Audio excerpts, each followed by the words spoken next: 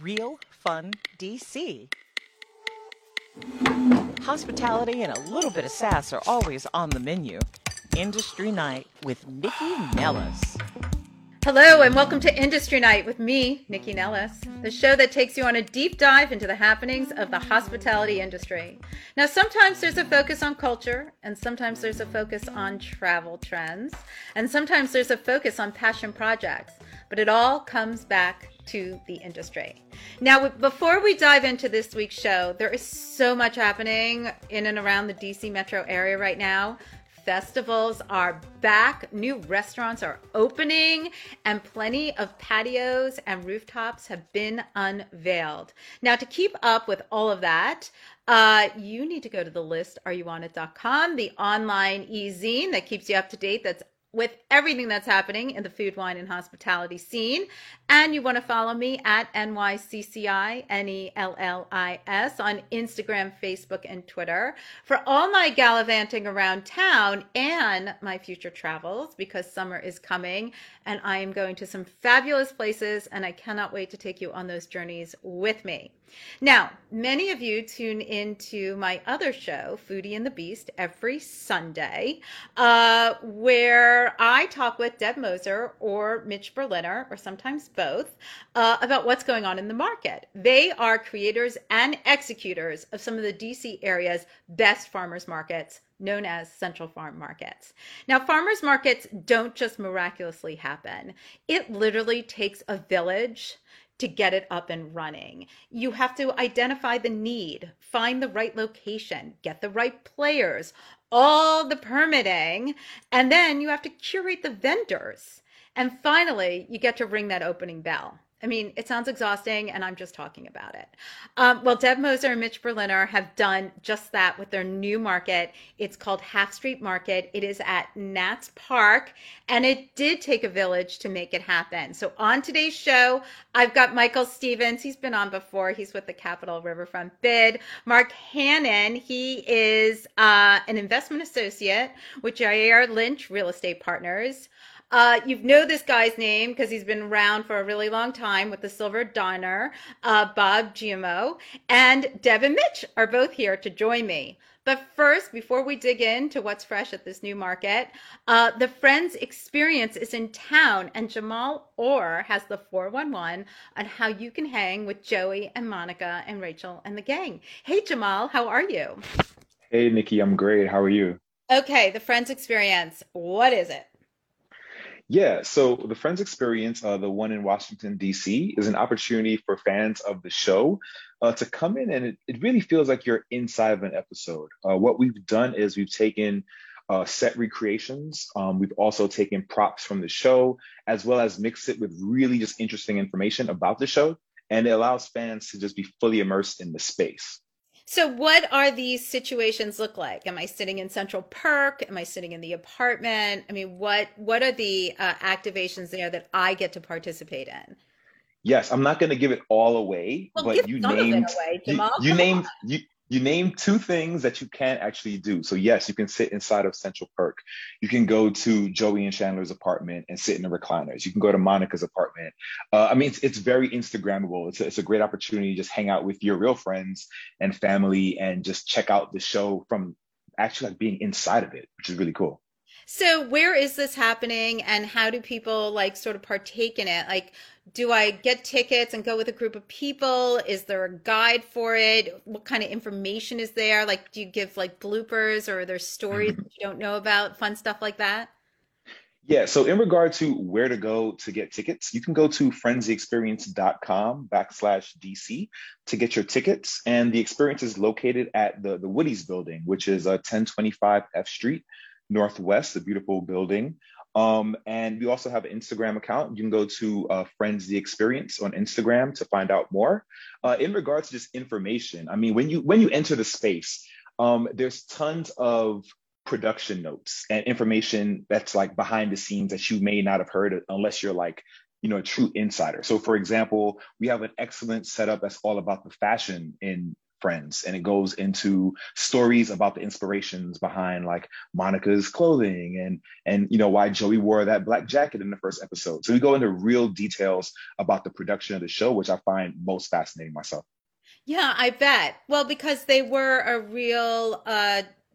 such an influence on that generation and how they dressed and wore our hair, the Rachel and Hmm. all that kind of stuff. So I would think that information is really fun. But with Friends now, well, I don't think they're on Netflix anymore, but with the reruns of Friends, Hmm. younger generations now know all of them and know all the episodes and want to be a part of it in some way. Yeah, exactly. So we actually have an entire section dedicated to the Rachel and Rachel's different hairdos over time. Uh-huh. And in regard to Friends itself, you can actually check it out. All 236 episodes are available on HBO Max. And the beauty and what we're finding is that what the experience is allowing for opportunities for parents as well as kids who may have seen it, on HBO Max, and the parents who may have seen it airing live, they're now going together. So it's an opportunity for you to do something, to kind of bridge the gap between generations and have a shared experience with your family. So that Woody's building is massive. How much of that did you take over? We're taking over 2 floors of it. It is a giant gilded aged building with some interesting ornaments on the exterior. So from a marketing perspective, it was really interesting to like tackle the exterior windows and try to like solve for like line of sight, dealing with so many details of such a historic building. I bet. I bet. Okay, how long is the Friends experience in town? Yes, so we are actually going to be here until Sunday, June 5th. So we've been here since March. We're in our last run. So I really want to encourage everybody, go out, check it out. Go to frenzyexperience.com/DC and make sure you get your tickets. Excellent. Hey, Jamal, thanks so much for joining us today. I appreciate it. Thank you for having me, Nikki. Great. Okay, so as I said earlier in the show, farmers markets don't just open on a whim. It's not like, hey, let's put on a show. It takes a group of dedicated individuals to come together and ask, what does the community need and how can we best serve it? So with that, I'm going to bring in Michael Stevens, president of the Capital Riverfront Bid. Hey, Michael, how are you? Good, Nikki. How are you doing? I'm good. It's so good to have you with me today. Nice So to be back with you. we've talked about bids before. We talk about what they do, but let's just give everybody a little 411 on what the bid does and how it serves the Capital Riverfront and what consists of the Capital Riverfront. Sure. We're about a 490-acre neighborhood south of the U.S. Capitol between the Southeast Southwest Freeway and the Anacostia River, bounded on the west by South Capitol Street. We do pick up the area in Southwest called Buzzard Point and Audi Field and everything there. Mhm. But we are a new growth area, much like Noma or Mount Vernon Triangle. And we'll have around 37.5 million square feet of development to build out. And we're 71% of the way there. So we have a large residential population, office population, huge visitation with Nationals Park and Audi Field. And what our organization does, we're a management entity that's funded by a special tax our property owners vote upon themselves. And we provide a range of services from clean team to economic development, business attraction, to transportation planning, to community events, advocacy, and numerous other things that I won't go into. Data tracking on the neighborhood, so people wanting to invest here understand the market and its potential. So one of the things about community events is we like to bring our residents out of the mid-rise towers. We have 17,500 people living here, and we manage and maintain 2 parks here, Yards Park and Canal Park. And now we're managing Half Street, which is a new special urban streetscape right leading up to the center field gate of Nationals Park. And that's a new celebratory zone for us. So Mhm. part of our mission is to create a sense of community. The bid's been down here for 16 years. So first off, it was to really, bring people to the neighborhood and make them aware of what was happening here. So populate the neighborhood or build the Which neighborhood. came first, Michael? Which came first, the The, stadium or the bid? the bid was here in 2007. The stadium Okay. opened in 2008. Okay. I saw the tea leaves of the stadium was coming and thought they were going to need an organization that helped facilitate and manage growth before a stadium hit them. And And can I sure ask enough, a the stadium question? leveraged a lot. So one of the things I'm sort of curious about, so like when they were doing the Union Market area, I saw the plan the 10-year plan, that they planned on taking that 11 acres and how they planned on growing it and what was going to go where. When they did Nat Stadium and you started the bid before that, was there a plan? Was it like, this is what it's going to look like? Did you not just look into those tea leaves, but grab that crystal ball and sort of execute that in the same capacity? That's a great question. And I have to give a lot of credit to Mayor Anthony Williams and then his director of planning, Andy Altman, and his chief planner, Uwe Brandes, who created the Anacostia Waterfront Initiative Framework Plan and said, this river can be a centerpiece to the city. We can grow new communities along the river like Capitol Riverfront, but we can also clean up and engage and embrace the river as a centerpiece like Central Park or Rock Creek Park on this side of the city. So that led to a number of planning initiatives, one of which the zoning was changed down here, but the framework plan set a vision for the neighborhood as a high density, mixed use, transit oriented development. And then I think they had in their mind's eye that a stadium would come here and that would leverage redevelopment as well. So it was always seen as an area for high density investment and a way to grow the city's population with a strong residential base, but to bring other services like grocery stores and retail and other restaurants and beverage providers to the neighborhood. And it's worked very well. So that vision of Mayor Williams, great public planning, great public investment to the tune of $2.3 billion, and then private response with over $12 billion in private response has resulted in the neighborhoods you see now of Capitol Riverfront that's at 27 million square feet and over 71% built out. So, building that community, then populating it, and now sustaining it through creating community through events and programming and activations. And a farmer's market was the logical next step for our neighborhood. And I want to applaud, Bob Jamo, who had a vision to do this. And he reached out to Deborah and Mitch to bring Central Farm Markets here, because I think the neighborhood was ready for it in a very big way, as was Half Street, to showcase it as a new celebratory street, not just as an entry point to the baseball stadium, but as a place we could have a farmer's market and have other activations to celebrate other holidays.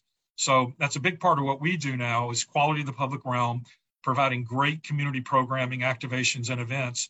And the market, brings fresh food to a neighborhood. While it has 2 grocery stores, it's always great to have a third option.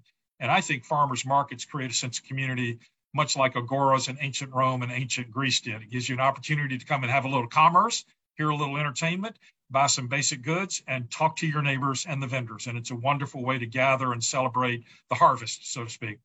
Well, that's a perfect segue, Michael, for me to bring in Mark. Hey, Mark, how are you today? Good. Thanks for having me. Absolutely, Mark Hannon. So, Mark, you're with Jair Lynch Real Estate Partners. I mean, how does real estate work with like a bid, work with Michael Stevens? Like before we get into the farmer's market, like how do you guys work within communities? Because I think most people just think, oh, real estate. I mean, they just sell real estate. Yeah, we're just going to throw up buildings. That's just what you do. It's in your title. Right. Yeah. Well, obviously we have an obligation. Jair Lynch Real Estate Partners has been around for 24 plus years. And, we've really tried to combine our social responsibility with economic development in pursuit of creating real sustainable, extraordinary neighborhoods. And to do so, we have to partner with, folks like Michael and his team over at the BID, who, again, the farmers market could not have gotten up and running without their support. And then there's a million other people to thank along the way, which we'll get to. But really, it's our obligation as a property owner to develop these connected neighborhoods. And whether that's buildings that we're developing as mixed use multifamily or, mixed use with retail, commercial, whatever it might be, there's a responsibility there. So it was really important that we did something with the surrounding footprint that we had around our building. But when did you guys start in that area? Because somebody had to start down there, aside from that stadium being built and then, Michael sort of seeing what was coming down the road. How did your organization get involved? Yeah, as far as getting involved. You know what I mean? Like, what did you see down there? You're like, oh, we can do X. Yeah. Well, obviously Half Street was a hot ticket that everybody wanted to be on. And so we got lucky to get in there real early and then be able to take advantage of what we could build, which the city allowed us to on that plot of land. And of course, with us, JBG Smith across the street and the other 2 owners that are on Half Street, we were able to capitalize on, what was great about Half Street. and then take it even a step further and decide, wait a second, what can we do more with Half Street? And between us, the other 3 owners on the street, and then obviously DC, there was a large investment in that street itself. To maintain it and to make it something different than just another city street in DC, especially when you think about the amount of people that walk down that street every day for a Nationals game, or even just visiting the restaurants and the bars and the other retailers that live on that street or around the 2-block radius. Well, I mean, the area and its environs now is so residential. There's new residential buildings opening up all the time, especially across M Street. I mean, there's just so much happening over there. So there's just people milling around. There's so many restaurants. There's so many other things happening. What is it that you guys have on Half Street? Is it residential? Yes, we have residential with mixed use, about a 60,000 square feet of retail on the first floor. Okay. And what was it about a farmer's market? I mean, is it just an amenity to you guys? And I don't mean that in a negative way, but is it like, oh, see what we're doing kind of thing? Or how do you feel about it and how it interacts with what you guys do as a company? Oh, sure. Well, when Bob Giammo gets in your ear, it's hard to get him out. So he was a big part of obviously kicking off what is the farmers market and the great idea that we thought around it. Of course, we knew activation was needed, and we knew we were going to work with Michael and his team at the bid. We just didn't know what that activation was going to be. Are we bringing in music venues, every quarter? Are we doing, pet events? What are we going to really plan to activate the street? And the farmers market gave us an ability to activate the street in a consistent, reliable manner for not only the neighborhood, but also outside folks.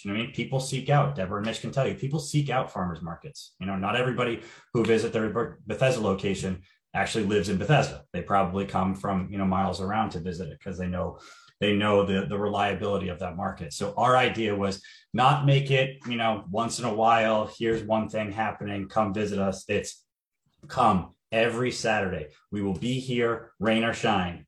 Mm-hmm. As we opened 2 weeks ago in the pouring rain, everybody kept saying, it's raining. Are you guys going to be open? And Deborah kept rolling her eyes in a very nice way and saying, rain or shine, rain or shine, rain or shine. So that's one thing I want to really drill home is rain or shine. The vendors are out there. Mitch and Deborah are out there with their team, making sure that this goes off without a hitch. Well, and I am sort of curious only because you talked about activating the space, and so did Michael. I mean, was activating space the way it's done today something that is new to both of you? Michael, I'm going to ask you about that too, because there was a time that, I think about the Penn Quarter bid and Joanne Newhouse. I mean, they didn't activate. She brought money in. She did great work, but it wasn't about activations that you need now. And Mark, same to you. I mean, when did real estate companies get into activations? Michael, you want to go first? Or you want me to go? Sure. I think bids have been involved in, place creation and place management and place making for over 40 or 50 years. And I think we realized the need for communal gathering spaces, and they create value in a number of ways. They create value for the community that takes advantage of them. They create value for the real estate company that's building, facing those spaces or immediately adjacent to it. And then I think they create value for the city, either as destinations that bring people from out the region or from across the United States. So it was a logical step to start. You don't not only maintain them at a very high level so that they're fully functional and beautiful, you want to program them so that you have activities going on constantly. The Project for Public Spaces says you ought to be having 10 different things happening in your park every day so that people are coming, whether to read or get ice cream or take your children to play or play in the splash pad, whatever, or go hear a concert or see a busker. So we realize the value of these parks in creating community and drawing residents. Because they have really great water features for the kids. They're a nice piece of open space and a high density environment that gives you open space relief. And so they became natural amenities, but also real estate amenities and community driven amenities that our developers could draft off of and build upon and make their program successful. Debbie Ratner-Salzberg, who ran Forest City, Washington, said, I don't have to have as highly amenitized residential buildings because I have a park with water features and a river. I brought in a health club, Vita, and I have a grocery store, a 50,000 square foot Harris Teeter. So we're building the amenities in the community. And I think developers are taking that attitude now rather than making their buildings always highly amenitized. They're trying to work with the community to see what do you need to either enhance an existing community amenity or develop a new one. And I think this market is a perfect example of that, of our developers in response to an idea Bob planted, saying, this is a great idea to activate Half Street and the investment that was made in the streetscape, and to make it a very special place every Saturday. Like he said, it's consistent, it's useful, it's fun to go to, and it's communal. Mm-hmm. And Mark, how about for you guys? Yeah, I mean, I don't want to give COVID any credit, because obviously, we talked about tea leaves before. It was in the tea leaves that just residents' desires were changing. You know what I mean? No longer do people, spend hours on top of hours just inside of their apartment homes and just within their building itself. They want to be out and about. They want to be outside. They want to be doing stuff. Even if they want to do stuff alone, they want to do stuff alone with people. You know what I mean? Which I think is really important. And it's all about connecting with the neighborhood. No longer can we think as developers that our responsibility ends 10 feet outside of our building. We need to go and extend further and make connections with, usually we're on top of 2 other developers. We're on top of 2 other property owners or 3 other. So we need to make connections with those other owners and those other property management teams to say, how can we work together? 1, for economies of scale, we can spend less and do more. And 2, how can we just connect together and bring our residents together and not have this divide of, oh, that's yours and this is mine. So I think it's just an obligation that we had to do. And we just listen to the residents, what do you want?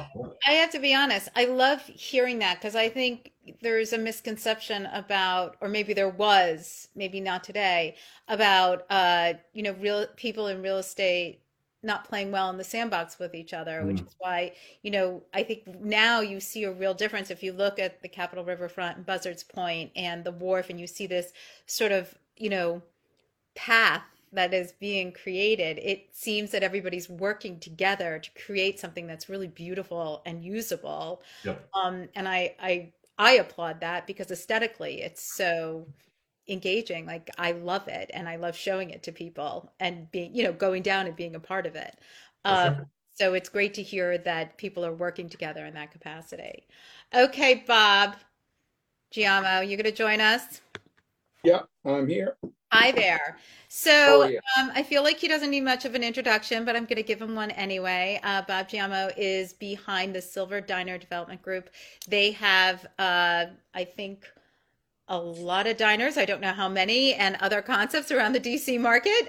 But this is, here, I have it right here. This is the 21st location, and it is the first time that you are opening up in DC in over 30 years. Tell me why. Well, the vision for this area being the most dense marketplace in Washington, and the attractiveness of this becoming the super neighborhood with the partners that brought us in. And the partners that brought us in were the BID and Michael's wonderful leadership of the Capitol River waterfront. We camped out at his office with the model maybe a dozen times, so felt like we should pay rent because we were trying to get to understand how all this connected. And then Jair Lynch, the company, and Jair Lynch, the individual. Making a deal like this is not easy because it's very, very expensive for both sides. And Jair Lynch convinced us, and we're glad that his vision wasn't just for this to be a street with high rises and the normal thing you'd see next to a stadium, which are of course alcohol-centric places, but rather he wanted something that we had to offer, which was bringing in engaging the whole neighborhood. Mm-hmm. And so we held everyone to that promise because we felt the community was essential. Okay. And so can we talk a little bit about the Silver Diner and its concept and how you'll be executing it down in its new location? Because, not everybody lives near one. I mean, I feel like they almost do, but just in case, tell us a little bit about the concept. Because as a Jersey girl, I said this to you earlier, I grew up going to diners, and your diners are very different than the kind of diners I grew up going to. Yes, we've evolved diners significantly as people evolve, as lifestyles change.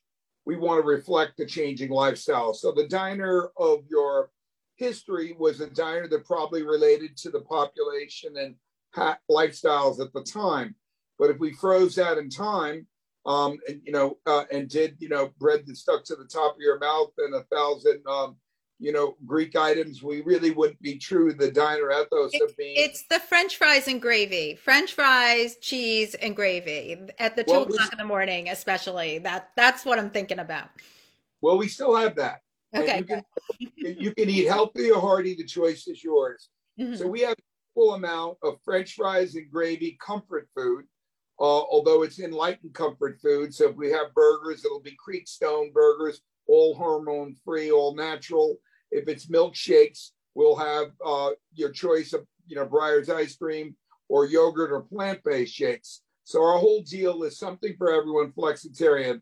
But people lead a healthy lifestyle. Just seeing you, on the screen, there's no doubt in my mind that you're not just eating French fries and gravy and looking as fine as you are. You have to stay healthy to do that.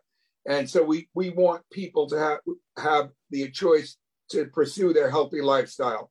So we have comfort and healthy under one roof. And which I love. And I mean, so I live in the Maryland area. You have several around me, and your menus does hit every group for people who are looking for the diner experience or a healthier version. Now, but I do know you and your chef have done a lot of work over the years to bring in healthier foods, and your dedication to the products that you have, which is interesting given how large your business model is. So why a farmer's market? Why was that so important to you at this location?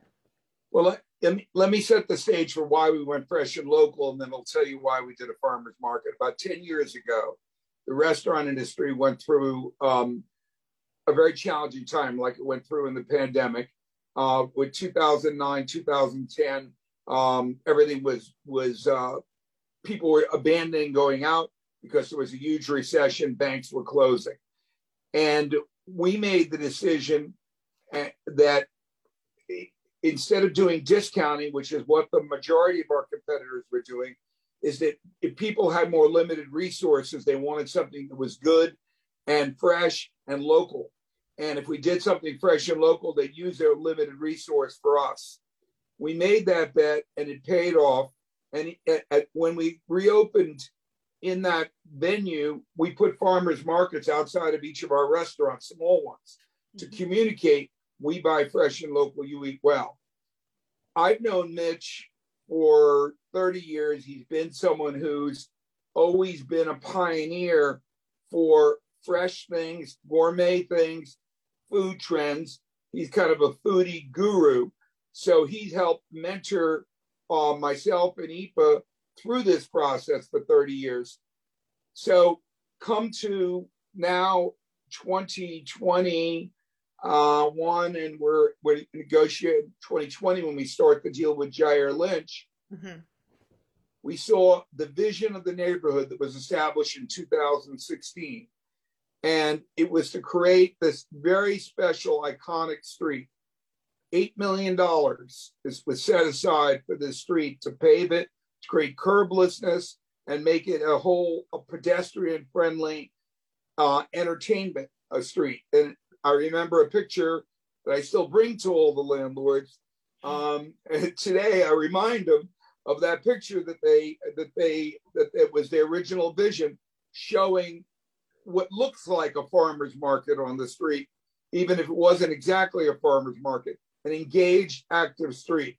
So when I did the deal with Jair Lynch, and he convinced me that he wanted much more than just, restaurants, and he wanted things that engaged the community, I said, let's make sure that we live to the vision. of the original activation. And it was after the lease is signed that I called up, or maybe right at the time it was being signed, I called up March and said, let's do a farmer's market and let's commit to it now. And Jairo Lynch has been very supportive. It's been a process, I guess, I've devoted, and so Jairo Lynch has devoted more, 10 hours a week for a year. And the first person I brought in was Mitch Berliner, because he was the ultimate in it. So it was, there were three priorities: clean, have the streets clean, have the streets active, and have the streets safe. Those are still the mantra that I bring to every meeting, every encounter. As Mark says, sometimes not letting out of anyone's ear, but it's Jairo Lynch, and I could be someone who's maybe singing the praises, but I can't make the farmers market happen. The people who make the farmers market happen are the other people on the call. First, Jairo Lynch, which is putting up a substantial amount of money to fund it. The BID, which is partnering in making it happen. The Central Farm Market Group, which I knew would do something really creative and special. Farmers markets failed in this neighborhood, so we had to overcome that skepticism of would it fail again. But when Jairo Lynch did a survey of the people in their building, 96% said we love it, and that was confirmed as it's opened. So it's been a long journey, but it's really what Mark said and Michael said, activating it, like he said in Rome, with a central gathering place. We don't want this to be a condo canyon. We want to be part of the neighborhood. Silver Diner doesn't locate unless we're part of the neighborhood. We do a significant amount of fundraisers for the community, and we don't just do that with the people on the street. We want the whole community. So we really don't want this street to be a ballpark commuting street, but to be an active part of the wonderful neighborhood that's been built on the Capitol Hill River waterfront. And this farmers market is a big next step in this process, of which there are more steps. Well, on that note, I'd like to bring in Deb and Mitch to talk about how you got wrangled in, because I thought you guys were retiring, how you guys decided to open up another market. And let's get the background first on Central Farm Markets, because you have several locations before you just opened up your new one. Right. We have this is our fourth location, 2 in Montgomery County, 1 in Fairfax, and now our newest in DC. And it's a very determined and well thought out plan to open a farmer's market and not open a farmer's market. And by that, I mean, we just don't throw them up. We are very careful where we go, and community plays such an important part.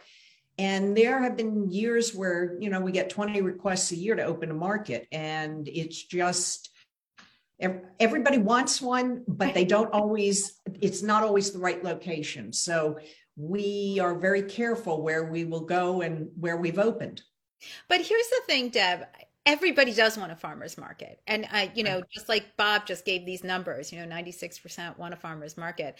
But executing a farmer's market is really, I'm not telling you something you don't know. It's really difficult. So first, how do you assess the neighborhood? How do you decide what the neighborhood's needs are? And then how do you take your expertise in running markets and bring that to the new market?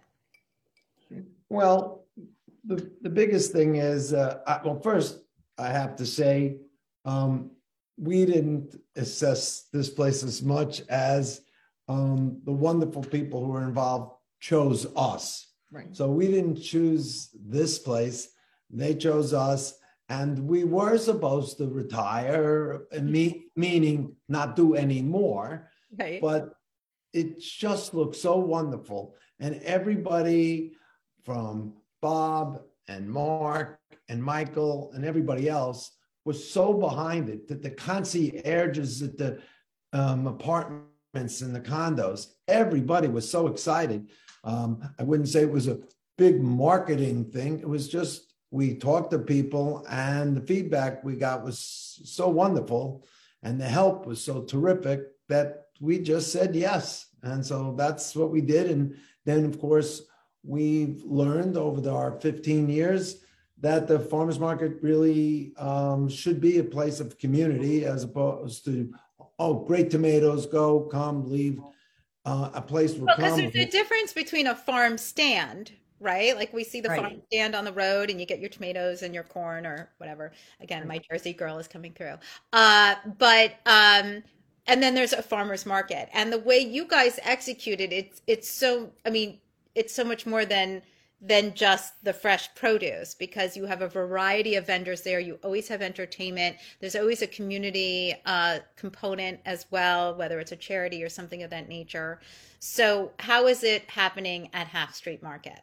So when we started these markets, there was a basic premise to having a farmer's market. And it's the same as any other kind of event location. It could be at a museum. It could be someplace else. We want the people to come. We want them to stay, and we want them to come back. And those are three very unique things, because you can go and shop and maybe never come back. But when you make it a place of community, when you make it a place that they want to come and hang out, and we've been referred to as the Village Green, people come, and especially after COVID, it was one of the only places they could get to see their neighbors and say hi to people in a moderately safe environment. They waved. Yeah, and wave and just, hey, we're out of the house. But it becomes such an important, and people bring their children and their dogs. And then we have people that bring their parents when they come into town, and visitors. So it becomes their place, and they stop referring to it in many cases as the name of the market. They don't call it in Bethesda Central. They say, I'm going to the market. And we're starting to hear that after 2 days open at Half Street. Oh, the market. So that's when you've really won the hearts of the community. I'll just quote a patron. Please. It actually reported on our website. She said, "This is my happy place. If I'm in town, I'm coming here, rain or shine. If the farmers are there, I'm going to be there. And whatever happened the week past, I forget about it when I'm at the market." And that was very touching and meaningful to us that she wrote that about our markets. I bet. Well, so rain or shine, we got. But now Let's talk about, you said the farmers, but let's talk about all the vendors. How many vendors are at this market, and how did you go about curating? What was the process? So there are about 35 vendors, and this street does have its limitations. So to be able to bring in that many vendors, we rotate some vendors in. There are things that you don't need every week, or you wouldn't shop for every week. And there are vendors that can't be there every week, and they rotate with another market.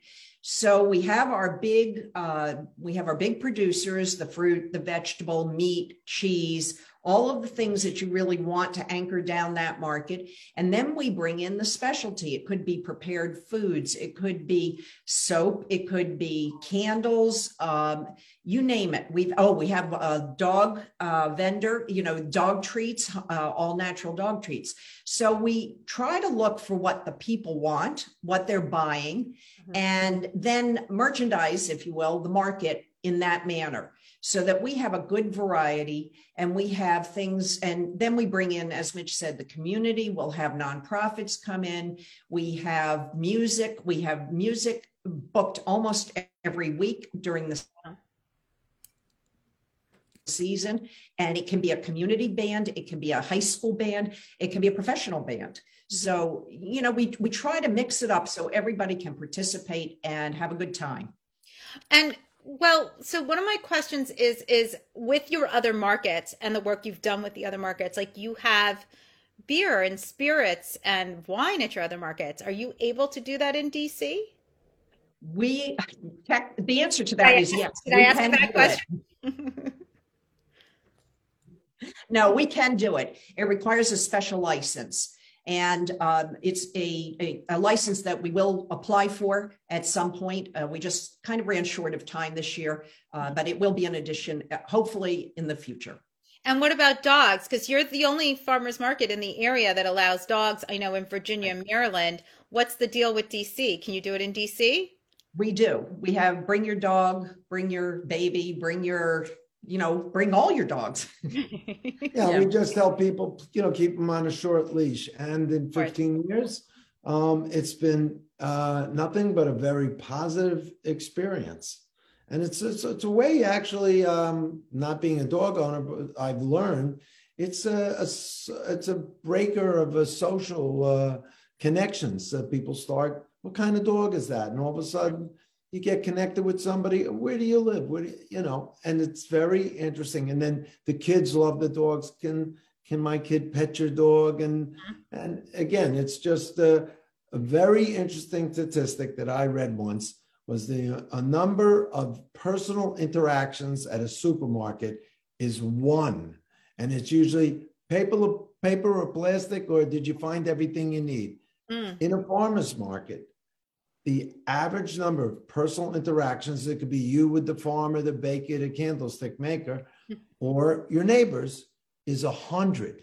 And then we had it's different than our farmers market in Bethesda, which is on a school parking lot. We have the retailers on Half Street and the restaurants. And so we are working, and some of them are part of the market. And so that brings a sense of community. When the community sees that everybody's working together, they like it. It's not, nobody's stepping on each other's toes. They just really love the fact that we're working together and it's integrated and it looks like a whole community. Well, actually, I think that is so important because nothing would be worse if you were activated in that space and let's say some retailer on the corner did not feel a part of it. And then there's this like animosity that's so unnecessary. Do you know what I mean? Right. Well, the reality is that every place that the farmers market's open, that there's retailers nearby, it brings more people in. So everybody benefits. It should be a win-win. Yeah. Yes. Yeah. Without a doubt. So what's the market schedule? I know it's on Saturdays. I know it's rain or shine. How long are we open for? We are going to be open through the week before Christmas. Okay. And we close Thanksgiving weekend just because by that time of the year, our vendors and our staff really need a little bit of a break and they love spending Thanksgiving weekend with their families. So that's become a tradition, but we will be open through Christmas and or the week before Christmas. So we follow the seasons and you'll see the seasons, you'll see Halloween and, Fall Fest and all sorts of great things at the market and a lot of fun. Great. And we've invited many of the chefs with the help of the Silver Diner. We've invited the chefs. We have a special tent, chef demo. And so we want chefs to come out and do seasonal stuff. And I think it's important that we talk about, we have a relationship now with DC Central Kitchen. So when they have the people that they teach skills, come to the market, do a demo, or even work with some of the vendors there. Great. So, and glean at the end of the market. So we're putting a program like that together as well. Oh, can we just hit on that quickly? Because that is a cause very close to my heart about the gleaning. What does that mean for the community? How are you guys activating it within the market? Well, we're talking right now to the people at the DC Central Kitchen, trying to get some funds. And we've been doing this for almost 15 years in Bethesda, where at the end of the market, any farmer that wants to sell any of the produce, that's and then that produce is used in Montgomery County, in the case of Manna Food Center, and here it will be DC Central Kitchen. So they'll use that to prepare meals for their clients. Yes, so nothing goes to waste. Excellent. I mean, I love hearing that. We're also trying to hook up. There has been some interest from some of the restaurants in the area to buy directly from some of the farmers. So we're very excited about that. Silver Dine has always been in the forefront of that. And so there's some lettuce specialists that they're speaking to. So that's a win-win for everybody. I love that. Bob, what there's so many chefs in that area, and you've been a part of the restaurant industry for so long. How are you working with the other restaurants there to get them engaged in the market? Yeah, our theme has been the whole time, we're stronger together. Like we all learned that during the pandemic, and we our first job is to try to bring the landlords together, because there are 4 different landlords on that street. And the next stage was to bring the merchants together. There are 26. And I met with most of them one-on-one over the last several months. Mm-hmm. And once they understood the vision, they came on board. Many of the merchants on the street right now, with the exception of Gadsby's, don't have chefs that are open. So now we have broadened that outreach. And my partner, Aoife, is going to all the chefs in the Capitol River waterfront supplied by Michael and talking about the same thing, stronger together. In some ways, our individual corridor is competitive with the riverfront, but we're all stronger together. And so we're trying to bring everyone together, and there's been a really good response. And so I think over time, there's going to be a lot of chefs all going to be there, which makes everything interact. It makes this all a town center, a town square, much like Michael described in ancient Rome. And, that's how communities happen. Really, we won't, it doesn't work for a silver diner. It's not satisfying, nor is it a success if we're just sitting in a condo canyon. We want to be part of the neighborhood. It's much more rewarding. It's a lot more work.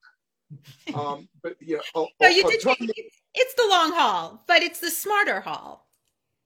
I think so, and luckily Jair Lynch thinks so. Not every landlord, has that vision. They've been the leaders in terms of taking that forthright vision, and they put their money where their mouth is. Their energy. Mark Cannon was on this call. I talked about 10 hours a week. He's put in double that in the last 6 months, just making this happen. But it's very rewarding because you see the customers on the street, and it's like meeting the customers in our restaurant. You're creating something nutritious and wonderful. People want authenticity. They want to get back, back to the future, back to the past. And this allows, in a very high-tech condo area, to have the low-tech farm feel. And it's been a journey and a rewarding one. And we're just beginning, because there's a lot more that can still happen. Well, on that note, Michael, to me, going to a farmer's market and seeing the chefs walking around, it's always watching other people's reaction is always exciting, because I know them, but people are always excited when somebody shows up in a chef's coat. So are you engaging with the community in that way? Because it does elevate it a little bit. It does. When the chefs are there, but also the vendors and the farmers, it's street entertainment. Right. And I really think people like to come out and be entertained while they shop and engage with their neighbors, as Mitch and Deborah have facilitated, and Mark has described, and Bob has described. And I think, I want to thank Mark for all his hard work. He has invested countless hours like Bob has, but Mark's really pulled together a lot of the logistics, but so have Deborah and Mitch. They have worked so hard, the 3 of them, to make this happen. And I applaud them because it's been a wild success so far. Yeah, I also want to applaud the developers along the street and in my bid. I think when you invest in the community will invest in you or reinvest in you by coming out, taking advantage of these things. And I think building these public-based amenities rather than strictly building-based amenities, you really are giving back to the community in so many ways. And I think that really builds a neighborhood. These parks, schools, events and activations and markets are foundational to creating good neighborhoods where you do go out and talk to your neighbors, and whether it's about your dog or your kids or the movie you saw last night or the great vegetables you're buying right then, that's what it's about, is that social interaction. That's the glue that really holds us all together as citizens in these neighborhoods and reinforces the fact that we all live together. Well, I think, as I said in the beginning of the show, it takes a village to make things happen. And you all have proven my point. You made me right once again. You have proved my point very well. It's so exciting that this market is up and running, and I cannot wait to see what else happens thanks to all of you at the Capitol Riverfront. So I want to thank you all for joining me today. Well, that was another great show, and I feel so fortunate that I get to work with people who are doing such amazing things around this city that I love so much. And I wasn't joking. It really does take a village to make a community function, and not everybody can just open up a farmer's market and make it a part of the community and have people go to it and be a part of it. And I just think what Deb and Mark and Michael and Bob are all doing together to make this happen and make it successful is just incredible. So I want to thank you all for joining me today. And I want to thank my guests, Michael Stevens of the Capitol Riverfront Bid, Mark Hannon of Jair Lynch Real Estate, Bob GMO of Silver Diner, and of course, Deb Moser and Mitch Berliner of Central Farm Markets. If you have not checked out Half Street Market, now you can, and you have till Christmas, but make it a part of your regular rotation, because one of the things I can say about Deb and Mitch is that they really do bring in fabulous vendors who have amazing products. I go both to their Pike End Rose and Bethesda markets regularly, so I'm not just telling you, I actually am a patron. So don't forget to check out the list, oryouwantit.com, for not just farmer market info, but everything happening in the DC metro area. Follow me at NYCCINELLIS on Instagram, Facebook, and Twitter. And listen, everyone, it does feel like COVID is kind of going away. I don't want to say it out loud. I don't want to jinx it. But you do not need to wear a mask, and you do not need to show your vaccination card. But if you're asked, put the mask on and show your vaccination card. It's just not that big of a deal. And remember that there are still major staffing shortages out there. So when you go into a restaurant, please remember to take your kindness pill and be kind to those who are trying to take care of you. Thank you again for joining me, and have a safe and delicious week. Industry Night with Nikki Nellis. Real fun DC.